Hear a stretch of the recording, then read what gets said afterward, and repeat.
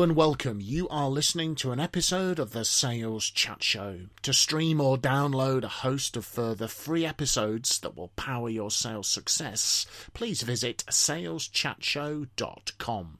We really hope that you enjoy and benefit from this episode.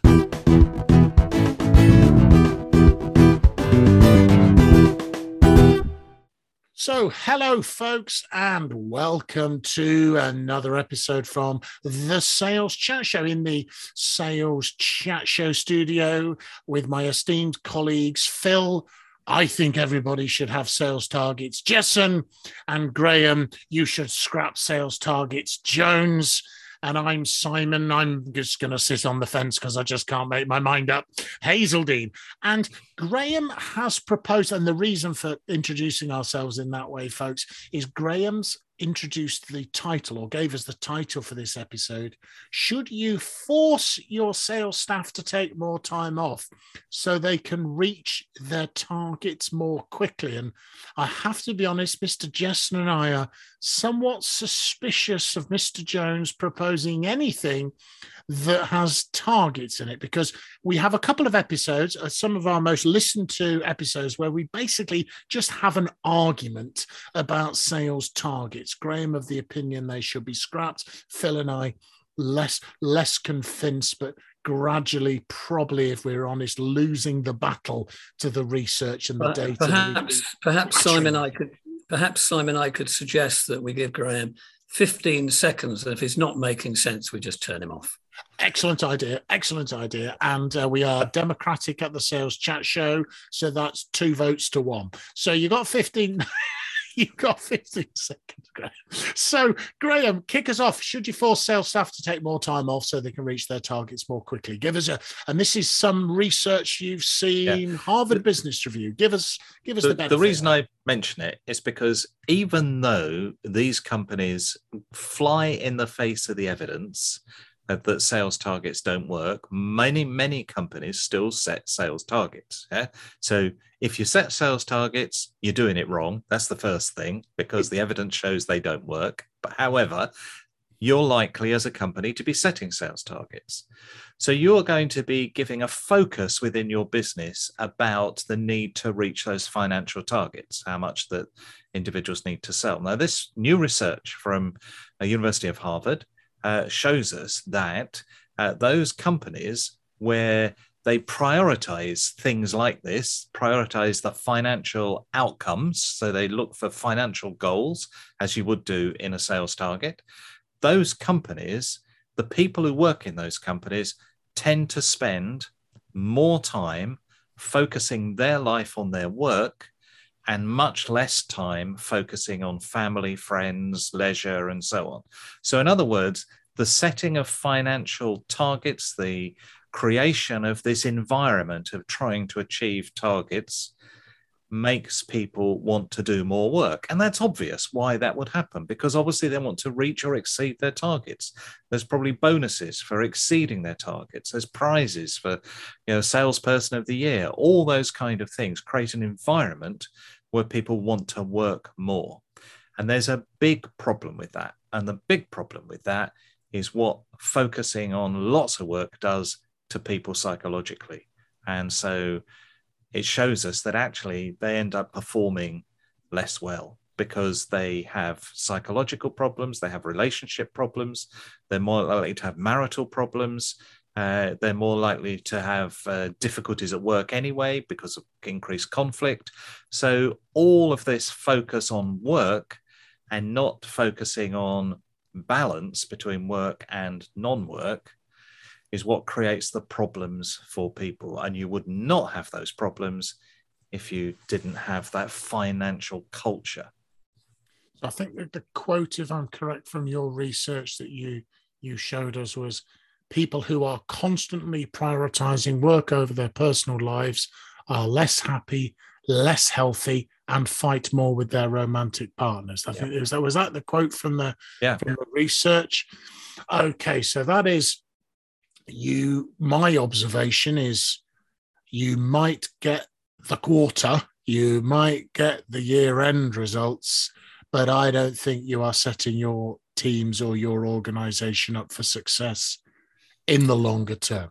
I think one of the problems is going to be that, sadly, there are many chief executives that are not too bothered by that. And they would say to themselves, well, if I recruit people and they burn out in 2 years' time, so what? Well, I can tell you so what. It's called the cost of recruitment, which is a massive cost to the business. So they would save themselves millions in recruitment costs if their staff didn't burn out. And there is this talk at the moment. We're recording this episode sort of mid-December 2021. A lot of people talking about the big resignation or the great resignation, that the COVID situation, because of the uncertainty, has artificially suppressed turnover of employees, and now situation is a lot of people are leaving. Don't kid yourselves. It isn't COVID. It isn't COVID suddenly that's making people leave. It's what you do with your people on an ongoing basis. Now, the COVID situation might have suppressed or exacerbated it or something, but people are leaving organizations for the same reasons, right? Advance their career, because they don't feel they're well managed, because they don't feel they're appreciated, or you're forcing them to choose between their family and your company. And my prediction would be, if you force people down that route, they will choose their family over your company every single day of the week, because some things are more important to people than other things, right? And, yes, there will be some very career-minded, very ambitious people, but I think there's nothing wrong with that, right? You can have a great family life and great relationships and have a career. I don't think they're mutually exclusive. Why should they be? But they're going to be, if they leave, things like Glassdoor, sites, social media, they're going to start to share their experience with friends, with colleagues, and then you'll start to see the problems start to come up. If they're happy, they're healthy, and they have a lifestyle where they can balance these things, then why would they go and work anywhere else? Or they're much less likely to leave your organization. Also, all of the research into productivity shows that if you go above a certain number of hours, 50 something or so, Graham, you might know the actual data, productivity plummets, doesn't it? Yeah. And we know that those companies that have gone from a 5-day week to a 4-day week, their profitability's gone up and their productivity's gone up. So we work people too hard. And so we shouldn't be working 5-day weeks. We should be working probably 3 or 4-day weeks. But, getting, as you say, those kind of chief executives who go, well, it didn't do me any harm and all of that kind of stuff, when clearly it did, because the chief executive is saying that is on his 5th marriage. It's kind of a problem that's endemic within businesses, that hard work means just keep working. And actually, hard work means achieving, and achieving means you have this greater work-life balance. And far too many salespeople are not getting the opportunity to spend more time on the personal things that they're more interested in. And actually, if you allow them that time, and many of them, because of the culture in a business, will be motivated not to take that time. So actually, it might be great for a sales director to force them to take that time, to force them to go. And some businesses are doing this. They're saying, you've got to take, Wednesday afternoon and don't see any emails at the weekend. You've got to take that time off, and we're not going to operate our systems during those hours. So there are some businesses already doing this and discovering that actually people not only feel better in their job, they enjoy their job more. Their life is better generally. They report less negativity, and their work performance goes up. So, it's not, it's not difficult to see the evidence that shows us that if we work people really hard, they perform less well. And we need to reduce the amount of time. And when you do that, they'll meet their sales targets if you've been stupid enough to set them a sales target. Yeah, we'll move on from that. I think the other interesting thing about my devil's advocate question about, well, what about the hard-nosed chief executive that says so what, is that the job market changes, doesn't it? And to any hard-nosed chief executive who might be thinking, well, if I lose people after 2 years, I'll just go and find some more. The job market will change, and it's well known that in today's world, it's the people that are selecting the employer, not the employer selecting the people, and they will be a lot more rigorous in the way that they research the employer and look at the information that's on the website, information that's out there in the media about the values and beliefs and track record of that organization and its key executives. So, I mean, it's not something to bear in mind. It's not hard work per se that's the problem, right? I think hard work is a key part, probably being a successful salesperson, but you can only do it for acceptable periods of time because you've got to have rest and recuperation, right? You've got to have that aspect of your life, and it's not just in sales. My father was a sports scientist before he retired and has worked with British Olympic athletes and the England rugby team, men and women. He's worked with a lot of elite athletes. And he said one of his common observations when he would come and look at a training routine for an elite athlete is the weakest area was rest and recuperation, because it doesn't feel like you're doing anything.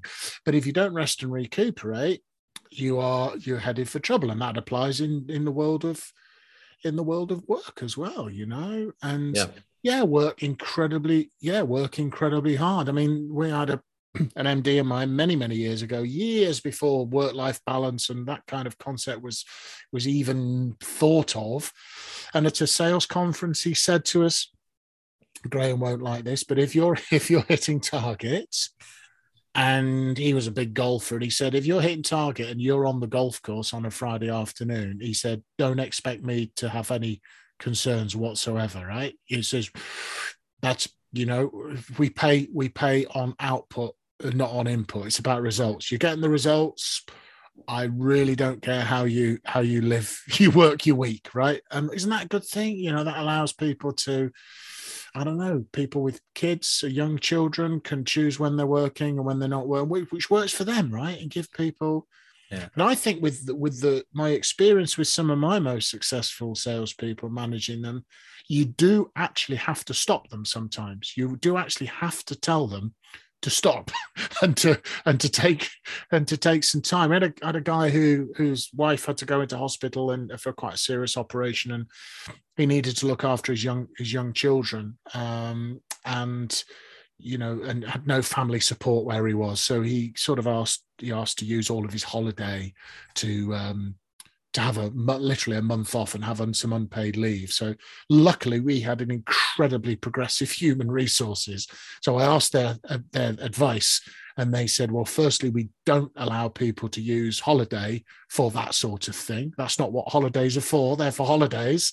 And anyway, you can give as much paid leave, compassionate as you choose fit as a manager. And I went, what? Anything. And he said, well, it's your call as the manager. That's a great organization. And I said, so could I give him a month?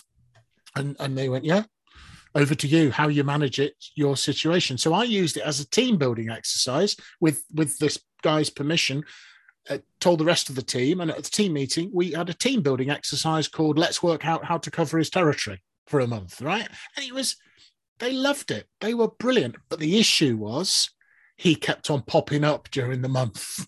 And I used to have to, he'd suddenly start doing emails and doing phone calls. And I would go to him, you're off. You're off looking after your wife and your kids. And he'd go, well, I just thought I'd just check it. And I went, we had to go, we've got it covered. You were in the meeting. It's covered. And push him back to doing what he was supposed to be doing, right? Because he's a good guy. That's what he does. There's talk at the moment, isn't there, that companies will not be allowed to ask their employees to be available at silly o'clock in the evening on email, and also the other way around. I think employees are going to be discouraged from sending a 2 o'clock in the morning email trying to illustrate that they are working around the clock when they're probably not. It's already illegal. But that sort of silly stuff that can sometimes go on. I think that will soon be legislated. I mean, when I talk to people and say, you know, have a time a day when you just do emails. So, whether it's between 9 and 10 in the morning, and then you don't do any emails till either 9 or 10 the following day, or 4 and 5 in the afternoon. So you do emails in the morning, emails in the afternoon, then you work for the rest of the day and don't do any emails. And I get told, but if I don't reply to my boss who emails me during those times when I'm not on my email, he'll think I'm not working. Yeah. And my question to those people who tell me that is, how do you know that? How do you know that's what he'll think? Yeah, and it's usually a him. How do you know that person will think you're not working? Well, because he will, right? So you've got no evidence. This is just guesswork. Yeah. Have you ever asked? Have you ever put your email onto, not available? So it sends out an out of office message during the times that you're not using it, and see what the boss says. And they go, no, I've never tried that. Well, have you? So people are working harder than necessary on assumption rather than on actual reality. And just asking people, is it okay if I take 24 hours to reply to your emails? And most people go, well, that's fine. Yeah. I don't need an answer straight away. I've only dumped it on you because I've got to get it out of my head at the moment. Doesn't mean you have to put it in your head at that moment. They're just batch processing their emails and firing them all off to be super efficient. But you've got to tell your team, if I need an urgent response, I'll either phone you, I'll send you an SMS or a text, or I'll put urgent in the subject line. Other than that, do it as And so people will force themselves to do work and work hard unnecessarily. And what we do know for email, for example, is that those people who are doing it constantly are actually distracted from their work, which means it takes them longer to do their job than if they weren't doing their email. Lots of studies show us that people who just do email once a day are more productive than people who don't. So it really is straightforward. But I think that getting people to spend more time thinking about what they do outside work is dependent upon the culture within the work, because they're less likely to spend that time thinking about it if your culture is all about financial goals and targets and is that financial culture. The finances will look after themselves if the people are happy in their job. Because you can, what's the old kind of cliche, isn't it? You can copy our products, you can copy what we do, but you can't copy our culture, right? There was a guy I used to call on sort of cash and carries at one stage in my career, the big sort of wholesale units, and the manager of one of them was being promoted to a more senior position, regional manager. And I've been calling on the cash and carry in question for quite a few months, and there was an assistant manager, a guy called Martin, who was always furiously busy, right? Every time you went, he'd be rushing around doing all this sort of stuff. And I'm having a coffee with the manager of the cash and carry, and I said, so are you getting in place recruitment? You were going to recruit in externally, or are you going to go for internal recruitment? Having a conversation about who he's going to be. And I said, so I guess Martin's got to be one of the front runners for the job then. And he smiled and he said, Simon, he said, when Martin learns to do a 40-hour job in a 40-hour week, we might consider him for a more senior position. And that was he said, he's busy, he said, but I've managed him for a number of years, he said, but I'm not always quite sure what on earth he's busy with, right? He said, and we keep trying to say to him, do you really need to do that, Martin? And that was I love it. Never forget it. When he learns to do a 40-hour job in a 40-hour week, then we might consider promoting him. It's a great expression. So. Any other thoughts, guys? Because I mean, this is really, really important as well. And also, as a leader, the well-being of your people. If that's not your number one priority, then it should be your number one priority, right? This is serious stuff. We've had far too many people suffer physical, mental issues because of work, right? And if you want to retain people and have a healthy, successful business over time, not just for this quarter or for this year or for this period, then you've got to be paying attention, because also you're going to become unpopular in the marketplace. Your company's going to get a bad reputation, and you're going to have a serious turnover. As Graham was saying, The estimates are somewhere between 3 to 6 months. Anything I've ever seen is between 3 to 6 months of salary cost is what it costs to recruit somebody, something like that, sometimes even more, right? So you can do the numbers. 100 people leave times by 50% of what that salary is. That's how much that labor turnover is costing you. You know, it might even be more in some jobs as well. So because you've got to account for time to get the new person in, the cost of the recruitment process, if you have to pay any fees to agencies, but also that person doesn't get up to speed straight away, right? It takes time for them to onboarding process and all of that sort of good stuff that happens. So it is ferociously expensive cost. So if they don't go, you don't have the cost. It's interesting. I gave a bunch of students a project that I was teaching recently about global business. And I asked that we were looking at recruitment and working in global businesses. And depending upon how the business is structured, the employment practices might be set globally, or they might be local, depending upon a whole variety of factors. And so the project I gave them was to go to 3 recruitment pages for 3 different brands in Brazil. So here we are in the UK. I got no international students from Brazil. So the Brazilian marketplace for jobs was completely new to everybody here. And I was asking them to go to 3 global brands. They are very famous brands because they are 3 of the top 5 websites in the world. So everybody has been to these places on the web. And I just asked them to go to the Brazilian versions of the website and look at getting a job there. And so they had to come back and report back about what it was like trying to get a job in one of these 3 businesses. And I asked them then to say which one, if they wanted to, would they apply to work at. And almost every student, so this is out of there were 60 students doing this module. So almost all of those, I would say probably 50 of them, said the same company. And they all said the one company they wouldn't work for.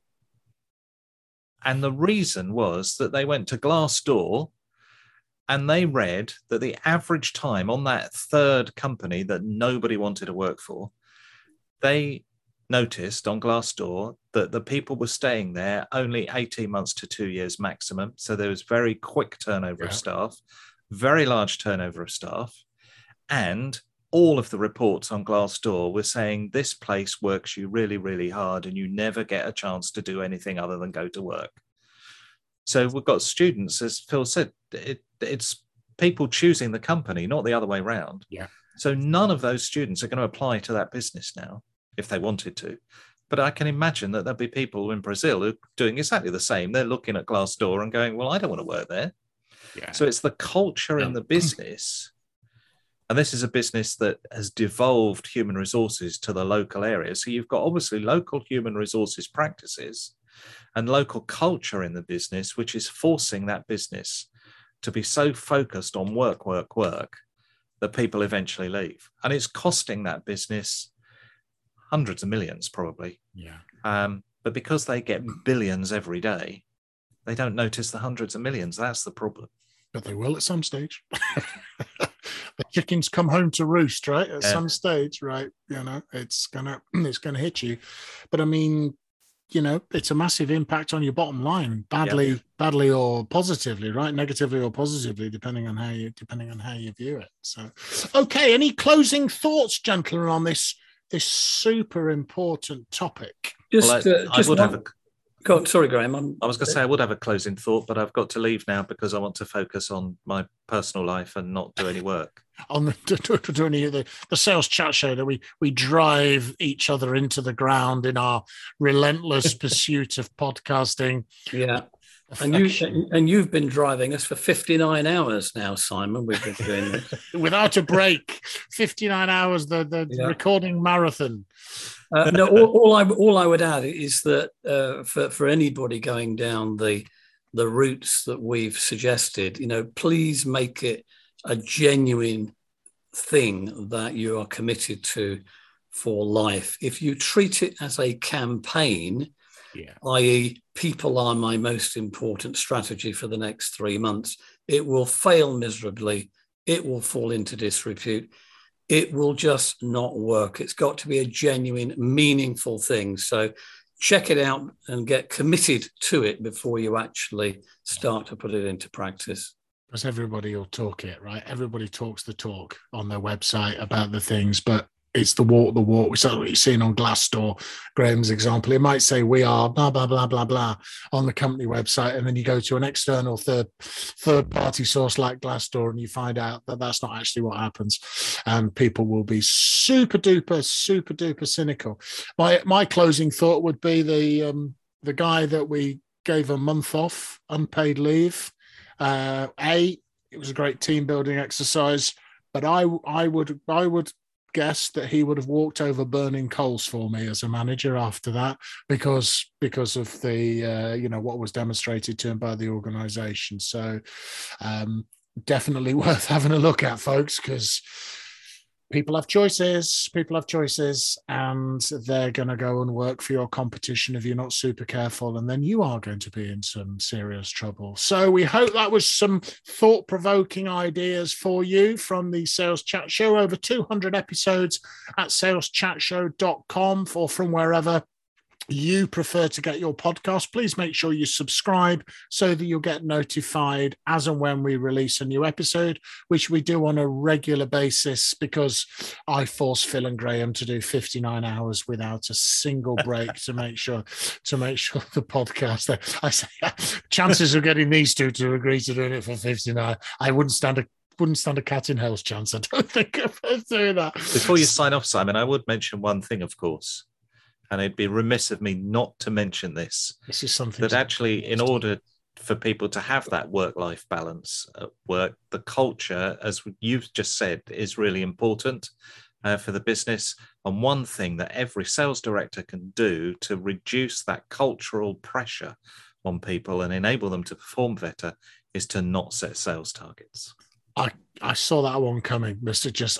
I don't think I'm a psychic, but I could have predicted that one coming. So please make sure you listen to those episodes on why you should scrap sales targets. Join in the debate. Let us know your thoughts. And on the Sales Chat Show website or on our Facebook page, let us know your thoughts. If you've got a different opinion to Graham's, definitely let us know, because we need all the help we can get in our battle against the sales target. So it's been Simon Hazeldine, Phil Jesson, and Graham Jones from the Sales Chat Show, wishing you good luck and good selling, folks.